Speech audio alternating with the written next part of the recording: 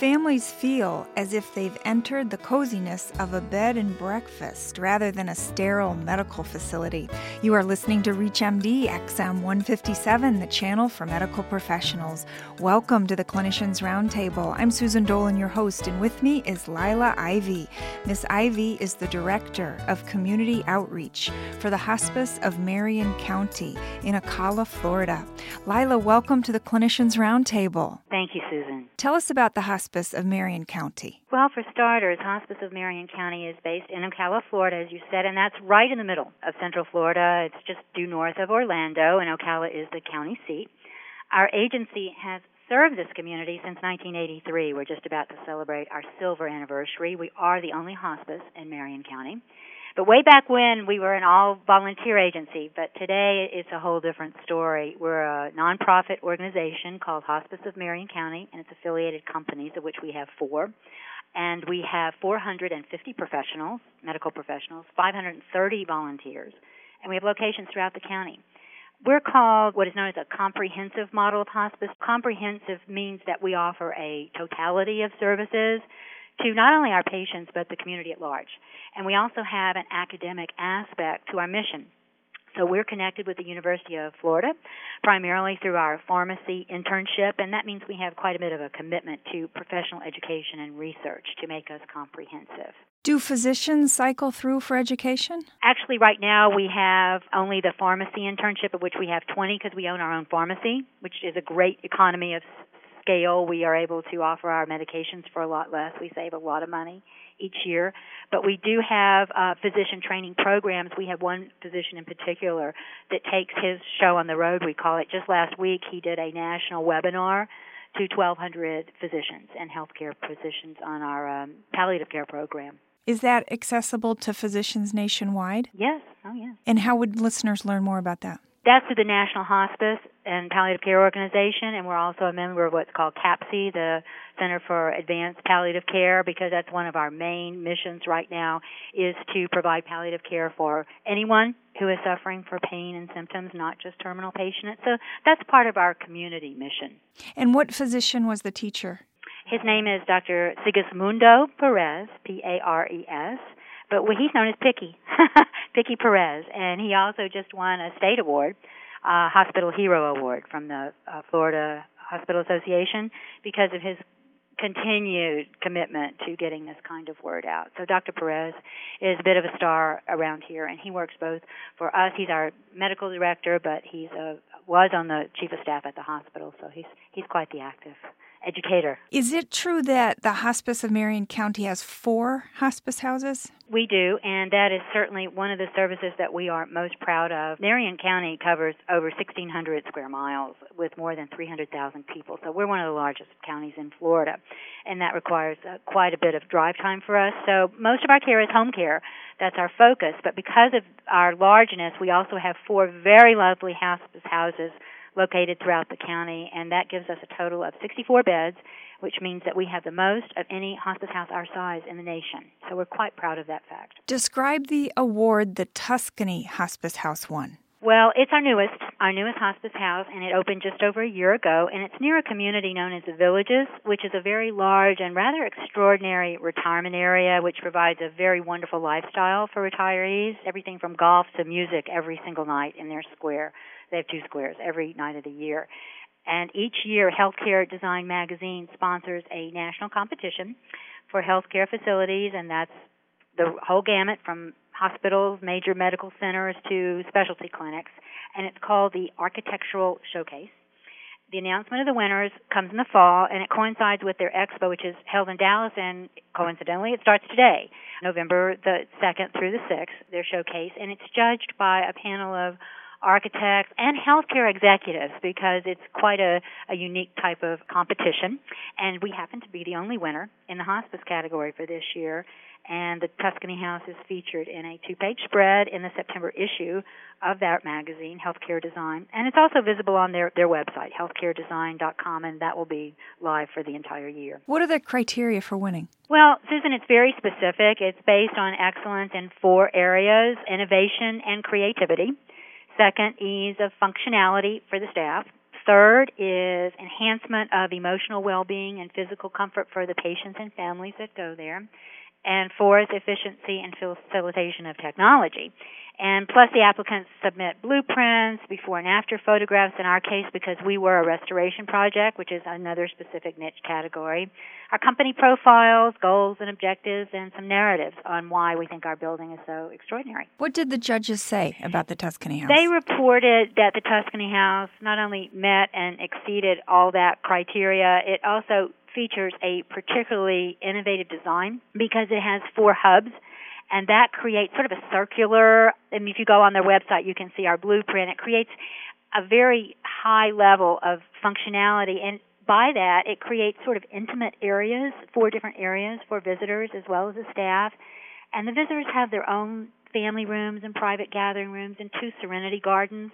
And we did that by removing walls and closing units of the prior structure to create a very spacious, non-clinical appearing building, and especially the nursing stations. It looks more like a hotel lobby. There's nothing that's apparent. And we serve 10 suites and 14 private rooms in this one facility. And because it's designed with the 4 hubs, each wing is monitored by a nursing to patient ratio of 1 to 4, which is very high level. So more time is spent at the bedside. And although it's equipped with a very high level for acute care, no apparatus whatsoever is available. Even the hospital beds are disguised by custom-designed cherry wood frames, so you don't even see anything that looks like a hospital bed. You just see a very lovely cherry wood carved headboard and footboard. And the authentic Tuscan theme, I believe, helped make us a winner. It includes the furnishings, the architecture, the lighting, detailing, fountains. So families do absolutely feel as if they've entered an Italian hostel rather than a sterile medical facility. And some of our other amenities, for example, include lighting, art therapy, ceiling panels. There are pastoral scenes on a dimmer switch where people can just sort of like lie there if they're bedbound and look at something very beautiful instead of a ceiling. We also have Skype live video conferencing. That's free, and it's really wonderful. This is part of our technology along with our wireless call system, which the nurses wear around their wrists. But people may not see or be able to talk to their loved ones at the end of their life. So we have Skype, which the person on the other end at any place in the world can download for free, the software, and then you just dial it in, and there you see your loved one and you can talk as if you're in a conversation. And we had one gentleman say, the only thing I can't do is reach out and hug her. But he sang to her, and it was very sweet, and she had a stroke and couldn't speak, but the smile and the glow that lit up her face was just very heartwarming. So it's those kind of little details and refrigerators in every room and microwaves that kind of gives people that sort of at-home feeling, and that helps our staff too, because anything that's in the room means they don't have to be running down halls and getting things for them. And we're in Hurricane Alley, Florida, as you probably well know. So we have a 7-day food and water supply and a backup generator. So people feel really assured that in an event of any kind of storm or power failure, that we're going to take care of their family members. So those are just some of the very special things about the Tuscany House.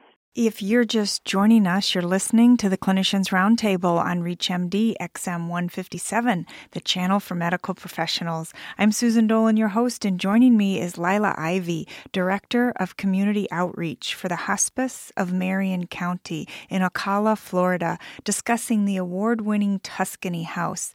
Lila, how did the Hospice of Marion County decide on the design for the house? Well, we already owned the building. It was a kind of a rundown, older facility for memory care patients. And we decided to convert it to a hospice house. As I mentioned earlier, that there was a need down in the Villages, this part of southern Marion County, for another hospice house. And so we were kind of limited on the space because we were renovating a current building. So the maximum efficient hospice house is an 8-bed model. And this model creates the best patient service management and staffing for all the disciplines. So with the size of the existing building and how the wings were already set up, it just made sense to us to create 2 8-bed wings and 2 4-bed wings. And since the square footage in the 4-bed wings was larger, it gave us a really unique opportunity to create these 10 lovely suites that we have. So they're very large. They have living room areas, kitchenettes, and an overall homey atmosphere. And all the rooms have private bedrooms. They're all decorated the same, but some of these suites are really outstanding. And this is just one more way that we can better serve families during a tough transitional time, and because they simply feel like they're at home. And families that have large numbers of people coming to visit, 10 people, there's plenty of room. They're not just like standing in the hallway. So that really is a wonderful feeling for those families. And also, we were very fortunate to discover a talented decorator and architects, and they worked very closely with what we call the house team that would be working there. And they knew from our previous construction, we had a building that we did from the ground up just 3 years previous, exactly what works and doesn't work. So they were able to create an overall design and ambiance of other locations in the villages so that our building just blends in with the beauty of the villages, and we incorporated that so that it very much fits in with the community as a whole. Who were the architects and designers? The architects were Johnson Peoples Architects of Ocala, Florida, and the designer is Carolyn Jennings, and our president and CEO says that she's simply magical because she absolutely knows exactly the kind of home-like atmosphere that we were trying to create. And her attention to detail, to paint colors, the way the door would open and close, every little detail, the way the fountains would sound, there wasn't any detail that was spared to make this a really lovely environment. Based on your experience, what's your best advice to listeners who may be thinking about restoring or building a new healthcare facility? It's quite a project, Susan, and we felt like the first thing to do is to really get experienced people on your team. This isn't something that you want to do, trial and error. So the first thing is to hire a project manager that will take this project from the get-go right to completion, that knows every angle that you're trying to achieve. You really need to know and learn the state regulations for a healthcare facility prior to the design and building, and that'll save so much time in completion and anything you might have to redo. And it also gives you the true cost of the project up front because, as you may know, a healthcare facility cost per square foot is more than a non-healthcare facility because of those regulations, and you really need to know that right from the beginning. We had an architect that has experience in healthcare design because they'll ask the right questions. They'll know what kinds of things they need to watch out for, as well as the building contractor, also with that prior experience, so you don't have any surprises as you go along. And this will be very valuable in keeping costs down to a minimum because you know there's going to be changes, and this is good to have. Same thing with the designer. And then involve the staff. As I mentioned before, the people, that's key, the people that will be working there because they know. Lila, thank you so much for joining us to discuss the award-winning Tuscany House. Well, thank you for having me. I'm Susan Dolan. You've been listening to the Clinicians Roundtable on ReachMD XM 157, the channel for medical professionals. We welcome your questions and comments at ReachMD.com, which now features on-demand podcasts of the ReachMD library. Thank you for listening.